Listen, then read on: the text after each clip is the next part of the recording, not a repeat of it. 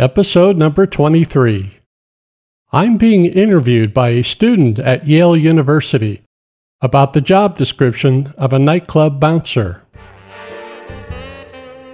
This is the Crime School Radio Show, where industry experts discuss the business of fighting crime and prevention strategies for making places safe.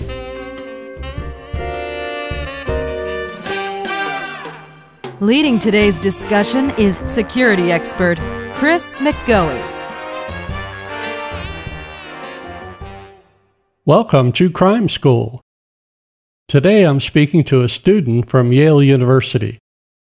I'm always happy to work with students about research or papers. He's writing an article for the Politic newspaper.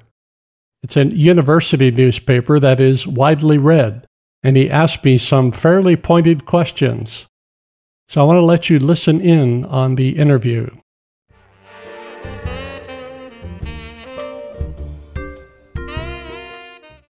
Okay, Declan Kunkel. Yes. And you're associated with Yale University.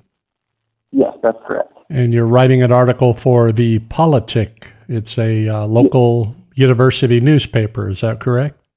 Yes, sir. Okay, fire away. All right, so my first question is, what would you consider to be the fundamental job description of a bouncer or security person? It's a job description that could be defined by the employer. No two are the same. Typically, the security people perform several functions. One common function is at the door, so the job is more like a doorman. And their job is to screen people before coming into the club, most required by law to limit access to those 21 years of age or older. So they're ID checking. So part of the ID checking process is not just verifying age, but also verifying that the person who presents the ID is the person represented by the ID. In other words, it's not a fake ID. It's not their brother's ID. The other issue might be dress code. Some clubs have dress codes to try to class up the place a little bit. And another way of screening out maybe gangsters that might want to come in that are showing colors, or in some places, motorcycle clubs, anything that would be considered offensive. Maybe a T-shirt that has an offensive picture on it or offensive wording that might give rise to a fight or some disturbance. So there's a screening process at the door. A third job is that they want to ban people that are obviously intoxicated. Especially in cities, people are known to hop from club to club, as you can imagine. And most of the liquor licensing laws prohibit a club from serving an obviously intoxicated person. So no better place to do it than at the door. I find in most nightclubs, especially urban nightclubs, that the doorman is also the person in charge of controlling conduct out on the street. In a busy club where there's a line formed outside, they have to maintain order out there. And it also gives them a chance to observe the conduct of these patrons before they come inside. Kind of see, are they already overly intoxicated? Are they obnoxious? Are they loud? Are they drinking in line? Do you see them using drugs? Something that would tell you that we're not going to let this person inside. It's also helpful if the doorman knows who's been ejected before, if they've been banned from the club, simply not to let troublemakers back in. That's almost a no-brainer. Another job of a doorman is they might have to search for weapons. They might have metal detectors, handheld wands. They might do pat-downs of the pockets and waistband of males. They might search the handbags of females. Again, looking for weapons or contraband. And contraband might be someone sneaking in alcohol or drugs that you certainly don't want inside the club. The other description might be somebody controlling access through other doors. So they could be front door, side door, back door, fire door, keeping people from sneaking in. And again, it's usually minors. Also making sure the doors are not obstructed. There's no barriers in the way. In case of fire or some disturbance, they want people to be able to get out. So their function might be to keep those other auxiliary entrances and exits clear and operating. Their job might be to monitor patron behavior. And typical behaviors are to watch for people that are getting overly intoxicated, might be becoming obnoxious. They might start becoming bothersome to other patrons, might be overly aggressive towards other males or females that are in the bar, and generally start causing a disturbance. So well-trained nightclub security people or bouncers will look for changes in behavior. They'll look for the over-aggressive customer, maybe the power drinkers who are getting, too intoxicated. And their job is to approach them and start enforcing club rules.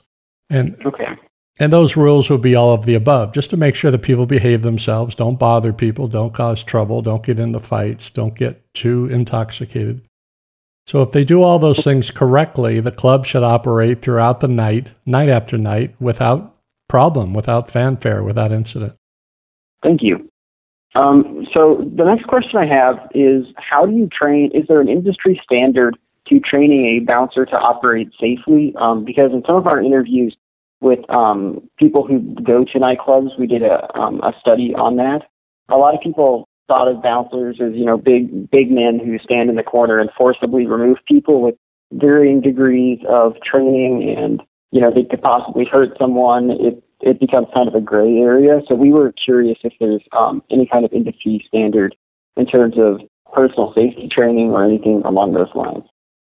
It's a yes or no answer to your question. The majority answer is no. There is no, quote, industry standard. An industry standard applies that there is some regulation or some legislation that mandates certain training requirements for all establishments. And that's just not the case. Now, some cities or some counties might have local regulations. They might have local ordinances, local laws. Sometimes some liquor licensing agencies put conditions on licenses, and they might require that security personnel or bouncers have certain minimum hours of training or certain certifications or attend a responsible service of alcohol class.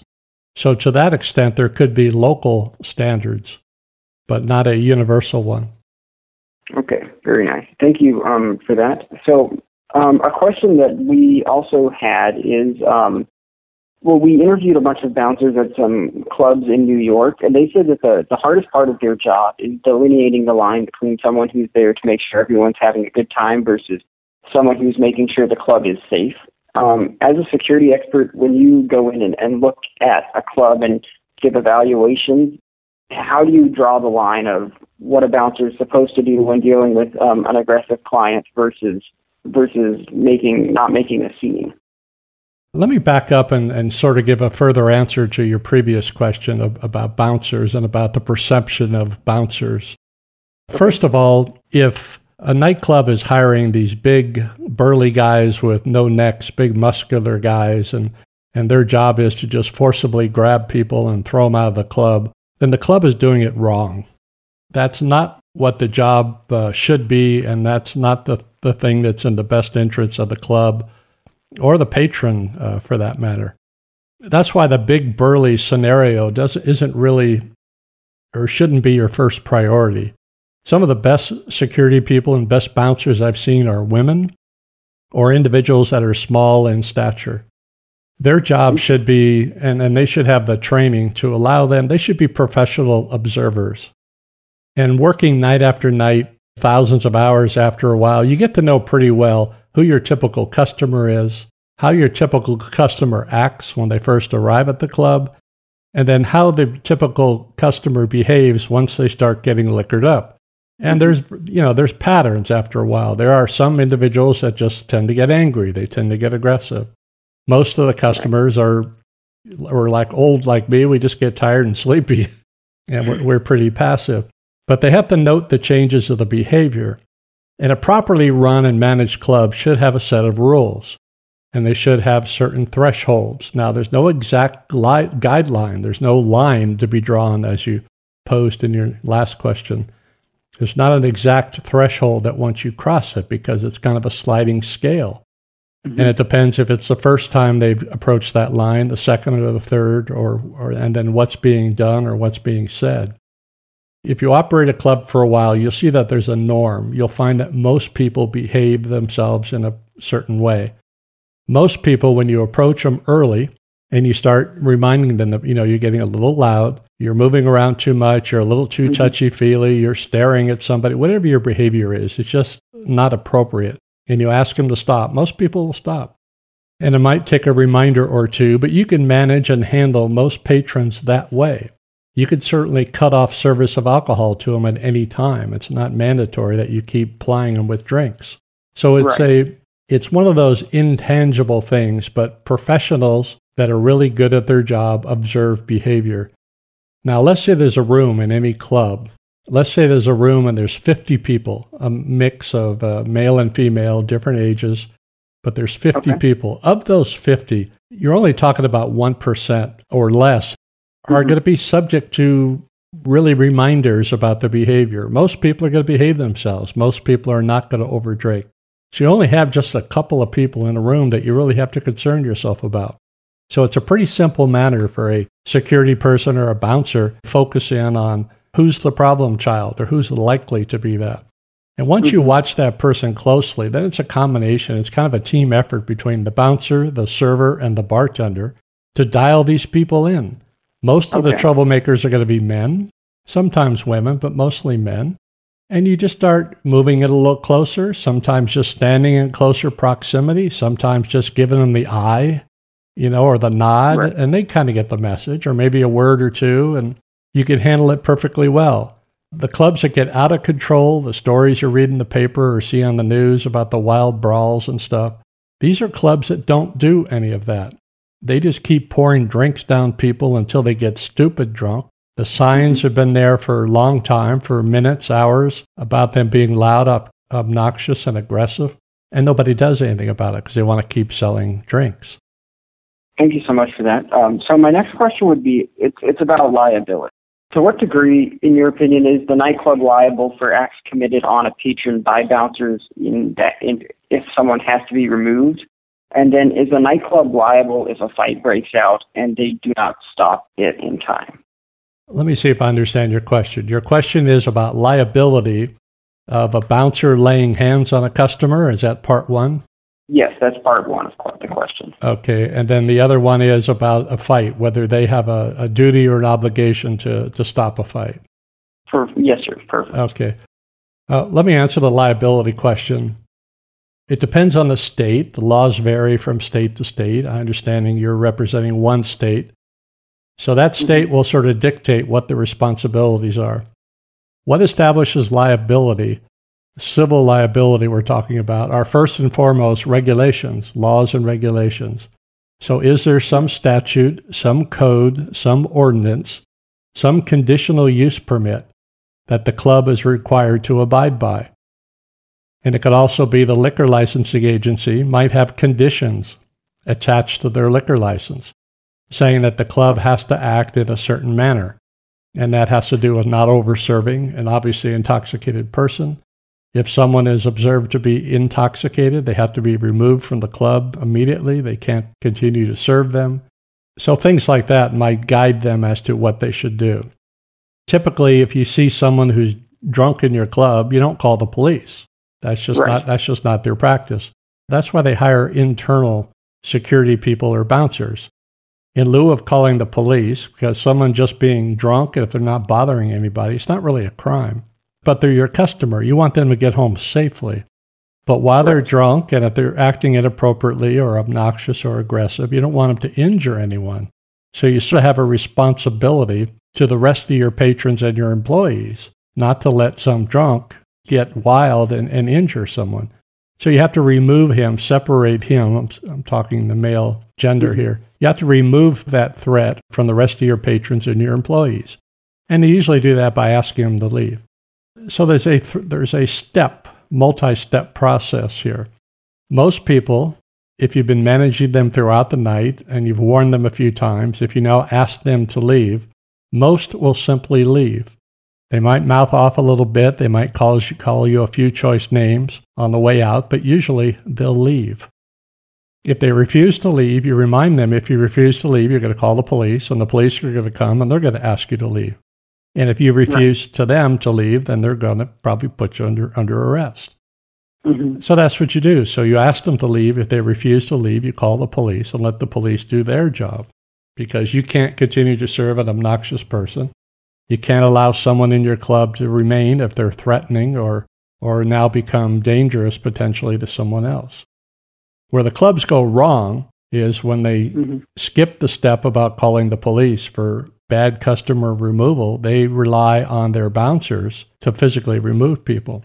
And that's where most of them get in trouble, is that the security people or bouncers may not be well equipped. They may not have the right demeanor. They may not have the right amount of training of how to escort someone safely from the club without causing a disturbance or a fight.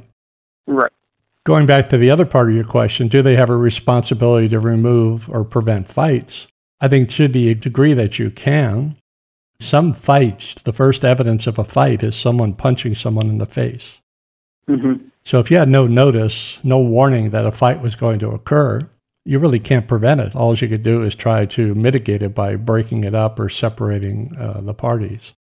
And again, it goes back to training. How well trained are the bouncers? And if you have an adequate number of staff, if you have a security person or bouncer assigned to, let's say, a room and there's 50 people there, that bouncer can easily see all 50 people. And just using all of his senses, his sight and especially sound, he should be able to ascertain when something starts to ramp up. Most fights don't start out as just a blow. They start out as an escalation of an argument or pushing or shoving or posturing. Right. So hopefully if you have someone in the area, in the room, paying attention and trained, they should be able to move very quickly.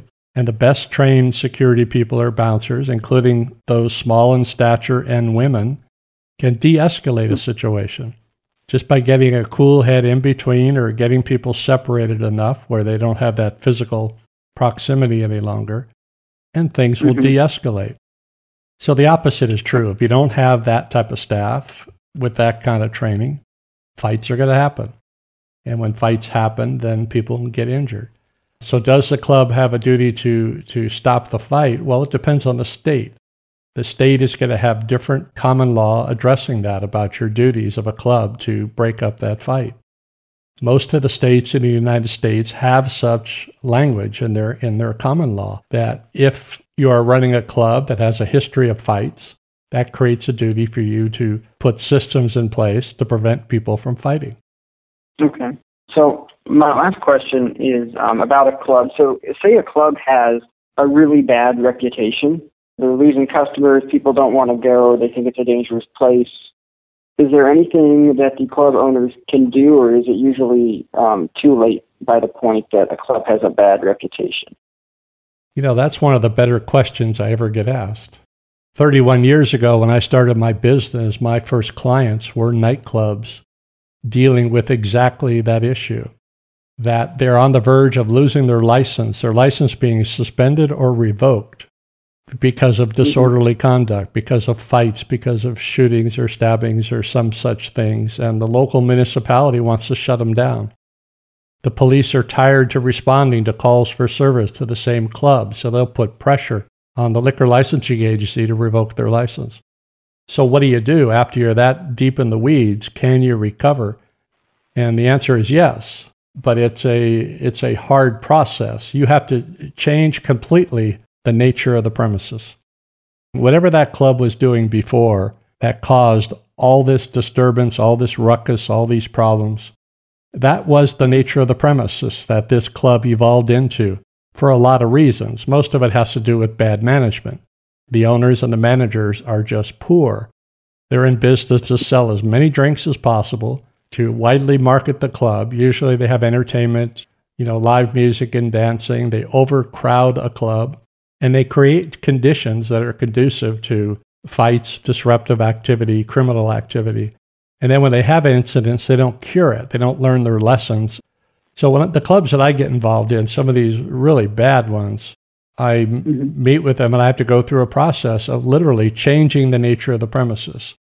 And the only way you can convince the government to allow you to stay in business is to essentially apologize. Say, yeah, we recognize the error of our ways. We want to run a better club, a safer club, an orderly club. And these are all the things that we're going to do going forward to assure you that that's going to happen. So they'll hire me to come in. I will do an evaluation of the operation. I will do an evaluation of the prior calls for service, the prior incidents. I will interview staff. I'll interview the bouncers, the security people. Try to get everyone's perspective about why the reputation of this club is the way that it is. And why did they have so many prior incidents? And why is there so many cases of disorderly conduct on this property? And it's usually right there. The writing's on the wall. It's reading incident reports. I could judge pretty quickly what the source of the issue is. And it's just a matter of convincing the owners or the manager of the club to make changes. Now, sometimes it's radical. Sometimes they have to change the format. I hate to pick on hip-hop, but if it's a hip-hop club and they have the music blaring and they're advertising on social media, they're drawing people in from 50 miles around, or if they have an all-age club where they're letting people in under 21. I mean, just you're overcrowding. You have a capacity of maybe 500 people and you're constantly bringing in 800 people. Right. You're not monitoring the service of alcohol. You don't have a dress code. You don't have a policy of screening people that are already intoxicated before they come in. It's a whole bunch of things. So sometimes you have to change the demographic. You have to change the music format. Instead of having hip-hop, you take away the live band. Maybe you have a DJ, and maybe the DJ plays a different type of music that will attract a different crowd. That's one way of dialing it in. Sending all of your servers through responsible service of alcohol training. That's almost mandatory to make sure that everybody understands their job is to not overserve people and how to go about doing that. We almost end up having to clear house on the bouncers because the reason why the property's out of control is because they have a bunch of thugs in there. And the bouncers didn't know what their job was. They thought their job was to get involved in fights, and they like to fight, and they like to drag people outside physically and abuse people. You often end up cleaning house, and you make sure that the new staff is probably greater in number, have more training, they have more experience. And once they have a job description and they have a full training program to control patron conduct, combination of all of those things, guess what? The club now becomes back in control. Now, to eliminate the source of a lot of problems involving excessive force by security people or bouncers is to have good policies and procedures for hiring, training, and supervision. It's really important to hire those for that job function who have the right demeanor. That's why the largest and strongest person isn't always the best choice. You want someone who can understand the club policies, understand the laws, the overservice, be good observers of people, and be able to talk to people. The best bouncers don't bounce anyone. They talk to people. They intervene early. They have personalities. And they're able to convince people to control their behavior. Or should they have to ask them to leave, they could do it in a nice way because they want them back again as a customer. So simply by asking them to behave or asking them to leave for the night, more likely to get compliance. One thing that I find is not widely known, especially in the clubs with the worst reputations, is that the bouncers don't realize that they're not law enforcement people. They're just private citizens. And they're not able to lay hands on people without justification. Now, typically, the only two justifications are that you're using self-defense, there's an immediate threat, physical threat against you, and you're defending yourself. Or you're physically taking someone into custody for the police for a crime that just occurred in your presence. That's the rule of law in most jurisdictions. So to say that a bouncer can enforce a club rule, meaning that someone has become overly drunk and obnoxious, and to believe that if they refuse to leave, that you could lay hands on them, put them in some kind of a wrist lock or a headlock or some kind of wrestling hold and drag them out of the club and throw them out on the street. I'm here to tell you that's not supported by law in most jurisdictions. You're being the aggressor and not taking a defensive tactic. So that's where the hiring process would help screen out those thugs who like to fight. The training process and supervision will let you know, are they accepting the training? Are they incorporating it into the job? And they're doing it properly. That's all the questions that I had for you today. Thank you very much for speaking with me. I'd love to send you a copy of the article and the publication when we're done with it. I would like that. I hope you get an A on the article if you're graded as such. I really appreciate all your help. Have a nice afternoon. Take care. Bye. I hope you enjoyed today's episode. I try to present a variety of educational topics, but keeping with the theme of making places safe for people and property. The subject matter of Crime School is influenced by your feedback, so I encourage you to tell me about your ideas for future discussion. I'm always looking for a guest. If you have a particular crime or loss prevention expertise, you have a special legal background about liability, you have an interesting crime prevention product to review, or if you're a crime victim with a motivating story and outcome to share, I want to talk to you. Now, I'm not very active on social media. I'm old. What could I say? I don't quite get it, but I'm trying to learn. Meanwhile, I appreciate those who are active in social media to share these episodes, to attract others who may want to learn and benefit from this content. In fact, if you have an iTunes account and you want to help others find Crime School, please leave us a 5-star rating and review. That will really help us be discovered. I invite you to join the Crime School community. We're all like-minded people. You could provide your email address on any web page, any opt-in form on the Crime School website. In this way, you'll receive immediate notification of any new audio or video episodes published, or any special events for that matter. Thank you for participating in Crime School and for doing your part in making places safe.